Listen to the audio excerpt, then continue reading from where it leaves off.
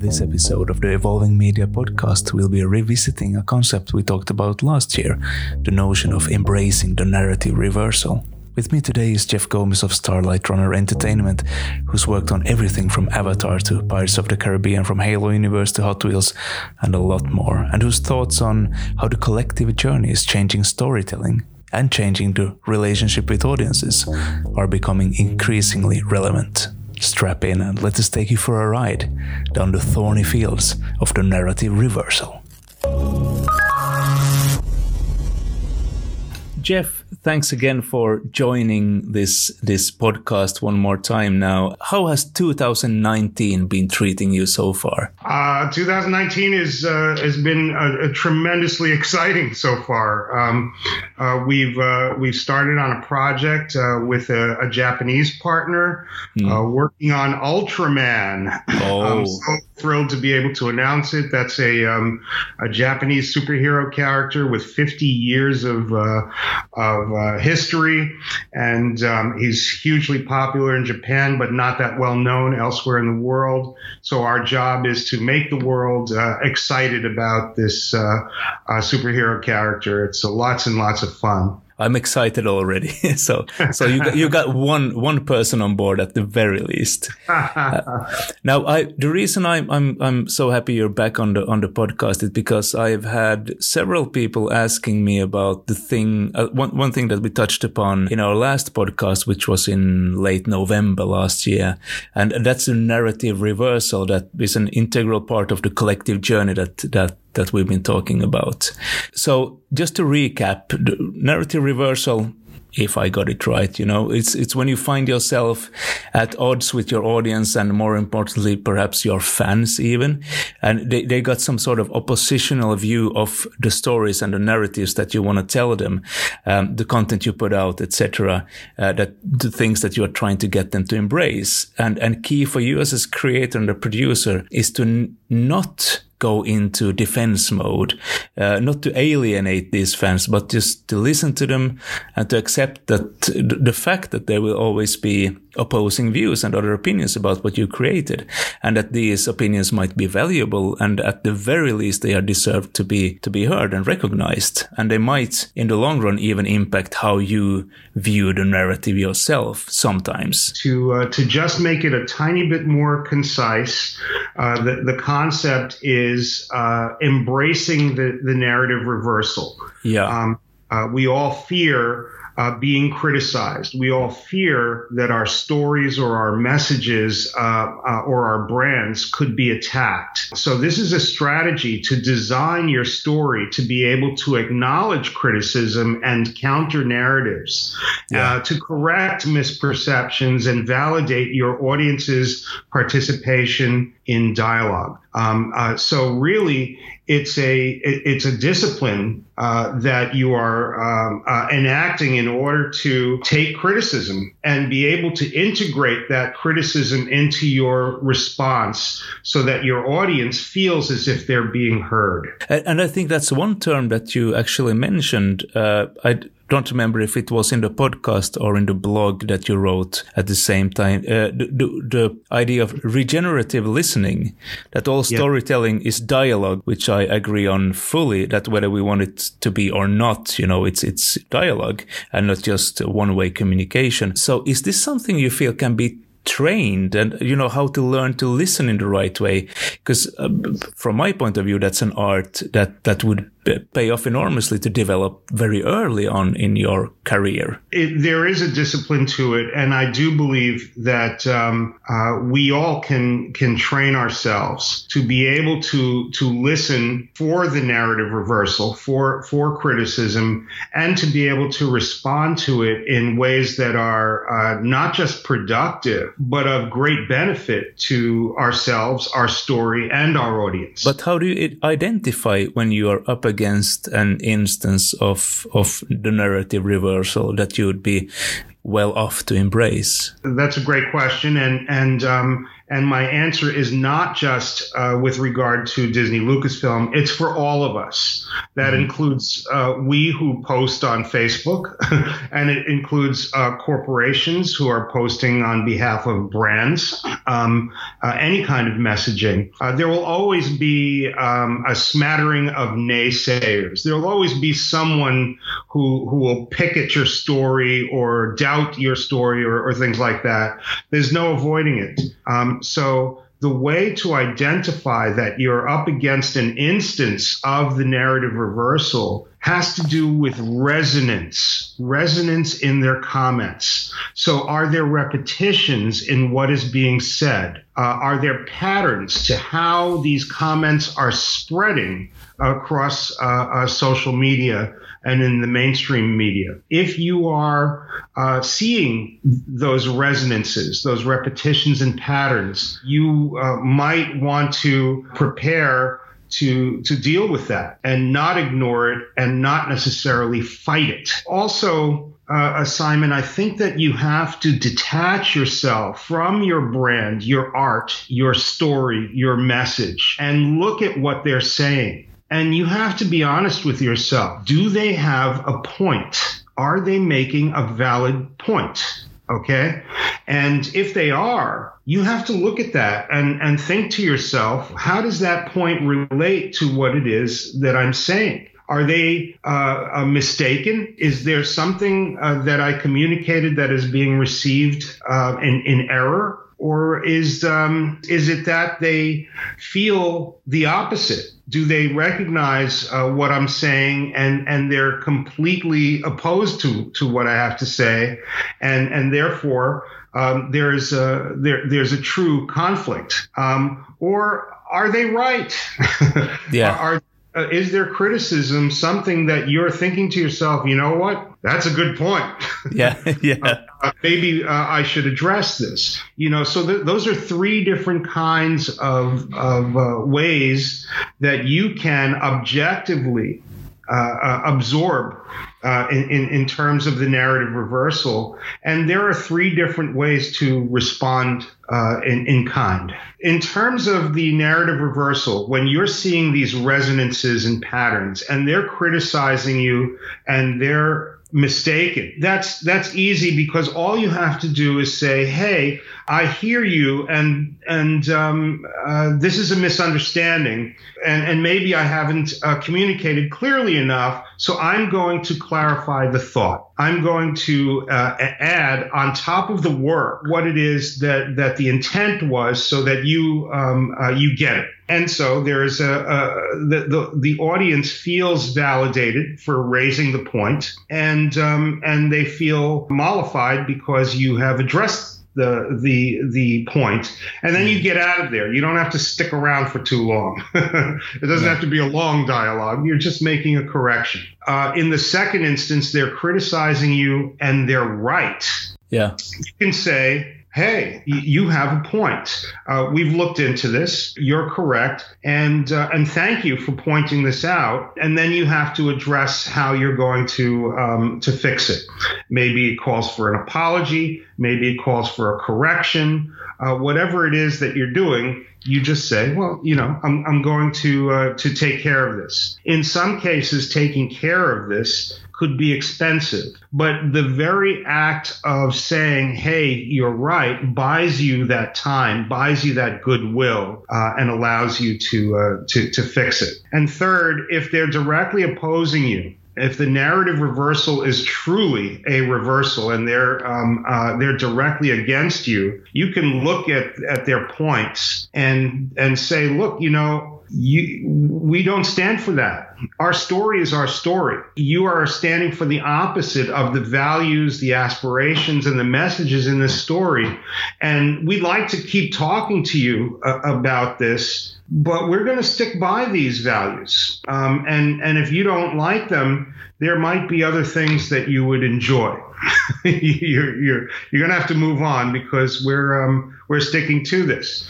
By maintaining a dialogue after making such a statement, a lot of people can be swayed. A lot of people can kind of say, oh, okay, wow, you're not going to cave? Let me look into this a little more, and you could win over your doubters. So those are the three ways to deal with the narrative reversal. And I think one key here was what you started it all out with, that you need to take a step back and be able to look at your situation and your story and what you're trying to convey to the audience a little bit from the outside, so you have some distance to it, and you're not tied up to it too much emotionally, etc. That might be, if you look at the different roles within something that is rolling out, you can be a creator, you can be the producer, you can be the distributor, you can be in a lot of different roles and face this narrative reversal. So what do? Do you revert back to the original creator, or is it, some sort of, is it an organizational issue, or does it go back to the producer, the distributor, where do we start this discussion from? With Starlight Runner, a part of our job is to fundamentally understand the messages in the brands and intellectual properties that we're helping, that we're representing, that we're developing. And I think it goes back that far. It isn't necessarily up to the storyteller, the creator, to start to imagine all the ways that the story can be opposed. No. Artists are artists. They have something to say, and they say it, and it's they try to make it beautiful and high quality, and they do their best. So I believe that there are stewards that are there to defend and protect the integrity of the brand or the story. That may be the producer, it may be the studio, it may be the corporation, it may be the advertising agency, whoever it is. My feeling is that they need to fundamentally understand the underlying foundation of the story. What is being said? What are the messages? What are the values? What are the aspirational components of this narrative? When you understand those, it becomes easier to identify opposition and to do those three things, detect whether they're mistaken, whether they're in direct opposition, or whether they are right.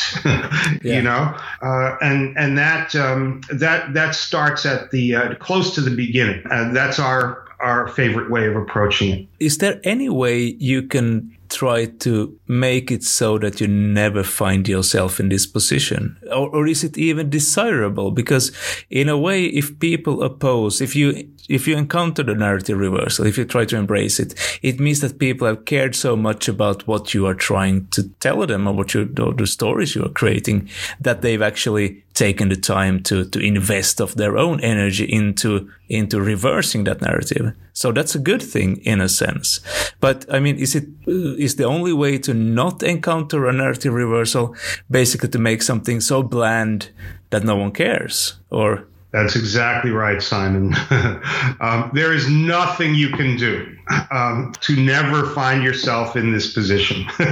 There's always going to be a narrative reversal, particularly if your statement is strong. If there's quality and integrity to your statement, somebody is going to attack it. Or if what you're saying is controversial or provocative or nasty, there's going to be opposition to it. Our philosophy is that if it's going to happen, why not welcome it? There's joy in storytelling, and so there ought to be joy in leaning into the challenges to your ideas. It's a sign of progress, a sign of evolution, a sign of actualization to want to passionately talk about your story. And if you've got your story down, if you know it and understand it, if you're not guessing about your story, but you are your story and you're incarnating your story, then it becomes easy and even delightful to take on challenges to that story. Simon, frankly, I think if more of us did that, if more of us took that attitude, there'd be so much less polarization in the world, so much less vitriol. The engagement becomes fun and passionate, and yet we can separate ourselves from the story to the point where we're capable of holding the opposing view in our mind, or even several views that are perhaps oppositional or different, and hold them in our minds and be at peace with that. That's a concept that we at Starlight Runner call the integral mind, integral thinking. To be able to consider the opposite of what we're thinking and not panic. I absolutely agree that if we would get more used to facing the narrative reversal, if we would be able to hold more differing viewpoints in our minds, then everyone would be better off. The discussions, the debates would be so much more fruitful. We would end up somewhere else than just contradicting each other. Now, when I was thinking about narrative reversal examples, I landed on what I had encountered that struck me as the most blatant ones. I landed on Reddit, which I think is the third or fourth most visited website in the US at the moment, with something like 400 or 500 million registered users, and it's a global phenomenon, etc. And they have their AMA sessions, their Ask Me Anything sessions that a lot of people have done. You know, everyone from Barack Obama to Donald Trump to Bill Gates, etc. Anyone who is interesting in and of themselves or have something interesting to say can go to an Ask Me Anything session, where it's open season on these persons for the time they have allotted for their Ask Me Anything session. Of course, they can choose which questions to answer, but the good thing is to be a good sport and to answer as many questions as possible. Now, having experienced that myself and been asked some pretty strong reversal questions, I empathize completely. and you know, the most blatantly catastrophic example of an AMA that went wrong was Woody Harrelson back in 2013, because his film Rampart, staple of any moviegoer's diet, I'm sure, was coming out, and someone from the marketing department had the great idea to host an Ask Me Anything session to market the film, which is not a bad idea since a lot of films do it. But usually it's a good idea to have the actor, him or herself, actually participating. So what we had this time around was some marketing professional doing the AMA, but pretending to be Harrelson, which was, of course, a catastrophe. You know, people started confronting this alleged Harrelson with inappropriate behavior, and the PR person was quite naturally quite baffled and scared and panicked, and went with the blanket response to everyone that, hey, let's stick to questions about Rampart. And, you know, 6 years running, this has become a meme of itself. When someone doesn't want to answer a question, the answer is invariably, let's stick to Rampart. So last year you had Seth MacFarlane, who was almost in the same situation. And I noticed it since I was helping host an AMA myself at the exact same moment. So he was setting up an AMA session, prefaced it with, for the next 30 minutes, I'm answering as many questions as I can about The Orville. Ask me anything. A new episode of The Orville is on Sunday on Fox, and a link to a trailer on YouTube. And it rapidly became very obvious that it was some marketing intern that was running the Ask Me Anything session and had no clue about any of the questions that people were asking. So tellingly, the most upvoted question was from a user called S13B23, who asked, are we going to talk about Rampart though? So the Reddit moderator stepped in, and the sticky comment on top is them saying, hi everyone, this one is a bit of a mess, we know. Looks like a lot of detail got lost as we set this all up. Fortunately, Seth is a good sport. He is apologetic about screwing this up and is going to give it another shot, try to not give him too much crap. And half an hour, he hosted another Ask Me Anything session himself, which was extremely well received, was top 10 of all AMAs that year, 20,000 upvotes, 4,000 comments. The title was, I'm Seth MacFarlane, back from you and better go at this AMA thing. What you're talking about hits at the core of being able to embrace the narrative reversal and effectively, and that is authenticity. And we as storytellers or the stewards of these narratives just have to be authentic. Now, some people equate authenticity with being factual, and that is not necessarily so. I think even the most ardent fan of President Donald Trump would say, well, he doesn't tell the facts all the time, but he is always 100% emotionally authentic. He is present and he is expressing exactly how he feels. And I respond to that. I like that he is emotionally authentic. And that would allow for him to say, virtually anything he wants. So when you're on the Reddit and you're not the person that you're pretending to be, that's truly inauthentic, and it will almost immediately be detected. We have, the hive mind is too sharp, too brilliant, and they will figure it out rather quickly. I think both of those examples that you cited have to do with being present and authentic, if not factually, at least emotionally. And that takes some training. You need to practice that to not revert back into a role or not revert back into your professional role or some other safe ground, but to actually be present and to actually be authentic, right? It does. It really does. And it takes commitment and it takes practice. I really feel that marketing people, advertising people, the people who are there to represent our narratives, they really need some training in the embrace of the narrative reversal. There are still too often, I feel, mistakes are made. There is a United States representative, Alexandria Ocasio-Cortez.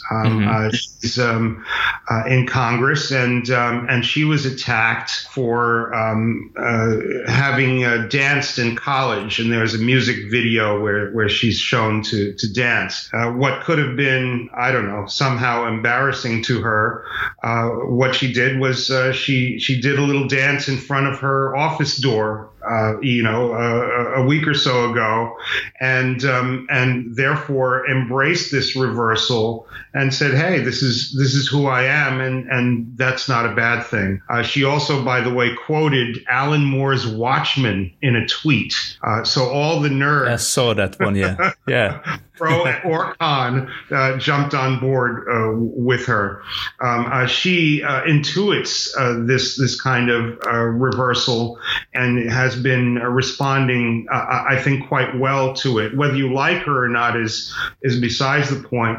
She's been dealing with it quite well. Now, one final question. When we discussed about making this second episode with you earlier, you mentioned as an example all the narrative reversal that Peter Jackson had to try to embrace for his take on Lord of the Rings. Yes. Could you just briefly expand on that a little bit more? Because, I mean, as a Lord of the Rings fan, I was, of course, quite deeply into the discussions around his take on that story. So it's a fascinating story, and one of the first times that embracing the narrative reversal was used on the internet. We're in the late 1990s, early aughts. Peter Jackson is a young filmmaker who has only made some horror movies and some odd films out of New Zealand. And here he was leveraging his country's government's ability to supplement the budgets to these giant Lord of the Rings movies. And he has a very specific vision for these movies. And these various companies, the studios, came together and said, okay, we're going to give you this chance. You're going to make this Lord of the Rings trilogy. And he got to work, and it was the greatest moment of his life. He was absolutely thrilled. But then he was shocked to learn that there were one of the earliest web rings, RINGS. This is a group of websites all devoted to Tolkien. There were fandoms back then that operated in rings, so they were all kind of interconnected, but all had a slightly different take on the thing that they loved. In this case, Tolkien, and they began to criticize Peter Jackson as not being qualified or not being capable of envisioning Tolkien's work on the big screen.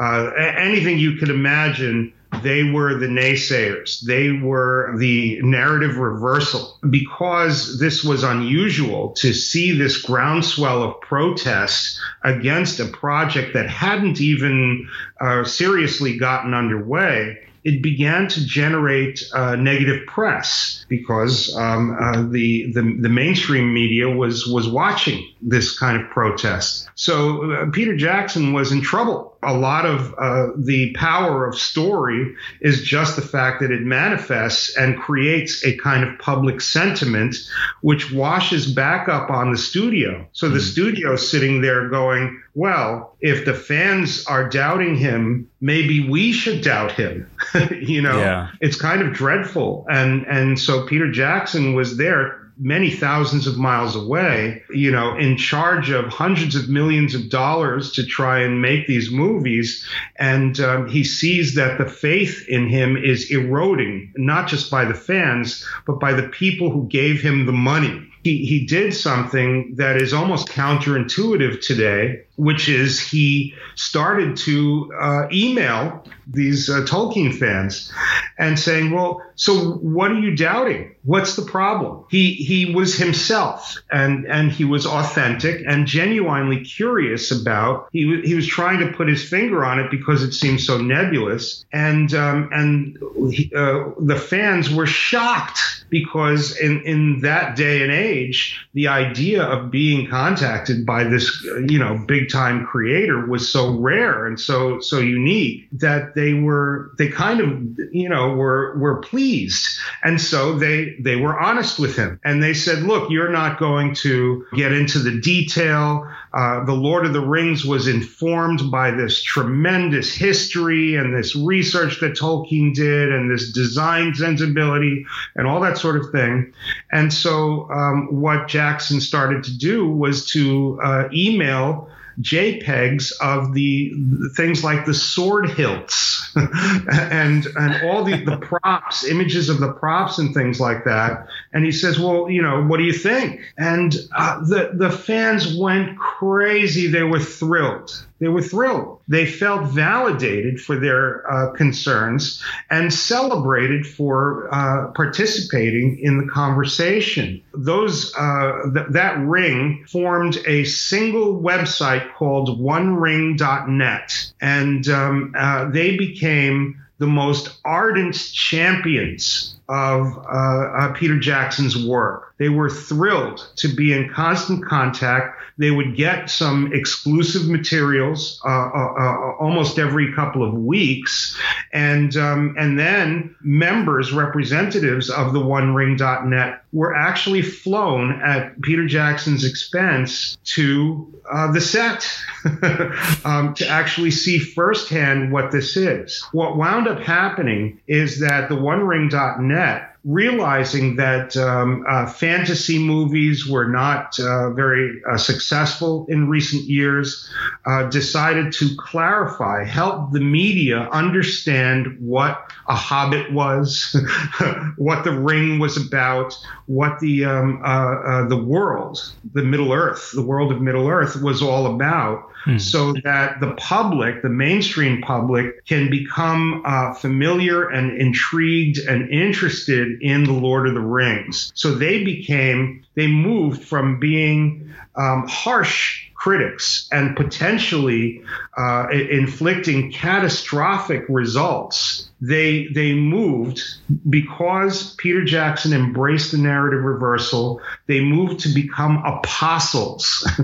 They went out into the world and helped the entire planet to understand and become excited for the Lord of the Rings. And that is truly an example of Peter Jackson embracing the narrative reversal. In that case, it was him personally, the storyteller, as opposed to the studio, which didn't even understand what was going on. Yeah. And achieving tremendous success. So not only embracing the narrative reversal, but basically converting your antagonists or the contentious fans to your cause. So that's admirable. It is one of the most powerful outcomes of embracing the narrative reversal. And that can happen quite frequently if you're sensitive, if you're authentic, and if you validate and celebrate this participative aspect of storytelling. I mean, there's nothing people want more than to be recognized, and especially if it's about something that they care deeply about, then the recognition is even more valuable. 100%. It's still the most rare thing in the world to be genuinely heard, to be listened to, Simon. And that is at the core of any fandom. When I'm a fan of something, it's because it's almost as if the story has heard me, has seen into my heart, and therefore I love it. And you can maintain that relationship if you're a good storyteller by continuing to acknowledge those resonances. And that's where these huge franchises kind of continue for many, many years. There is that kind of bond, that relationship. And it's a lesson that anyone who has a story to tell really ought to learn. And on that note, Jeff, I think we have to end this podcast because we're running a little bit out of time. This was a genuine pleasure, and I look forward to having you on again in the future because I love these discussions. Jeff, thank you very much for being on this podcast. There's so much more to talk about. I look forward to returning one day soon. Thank you very much. Thank you. Bye.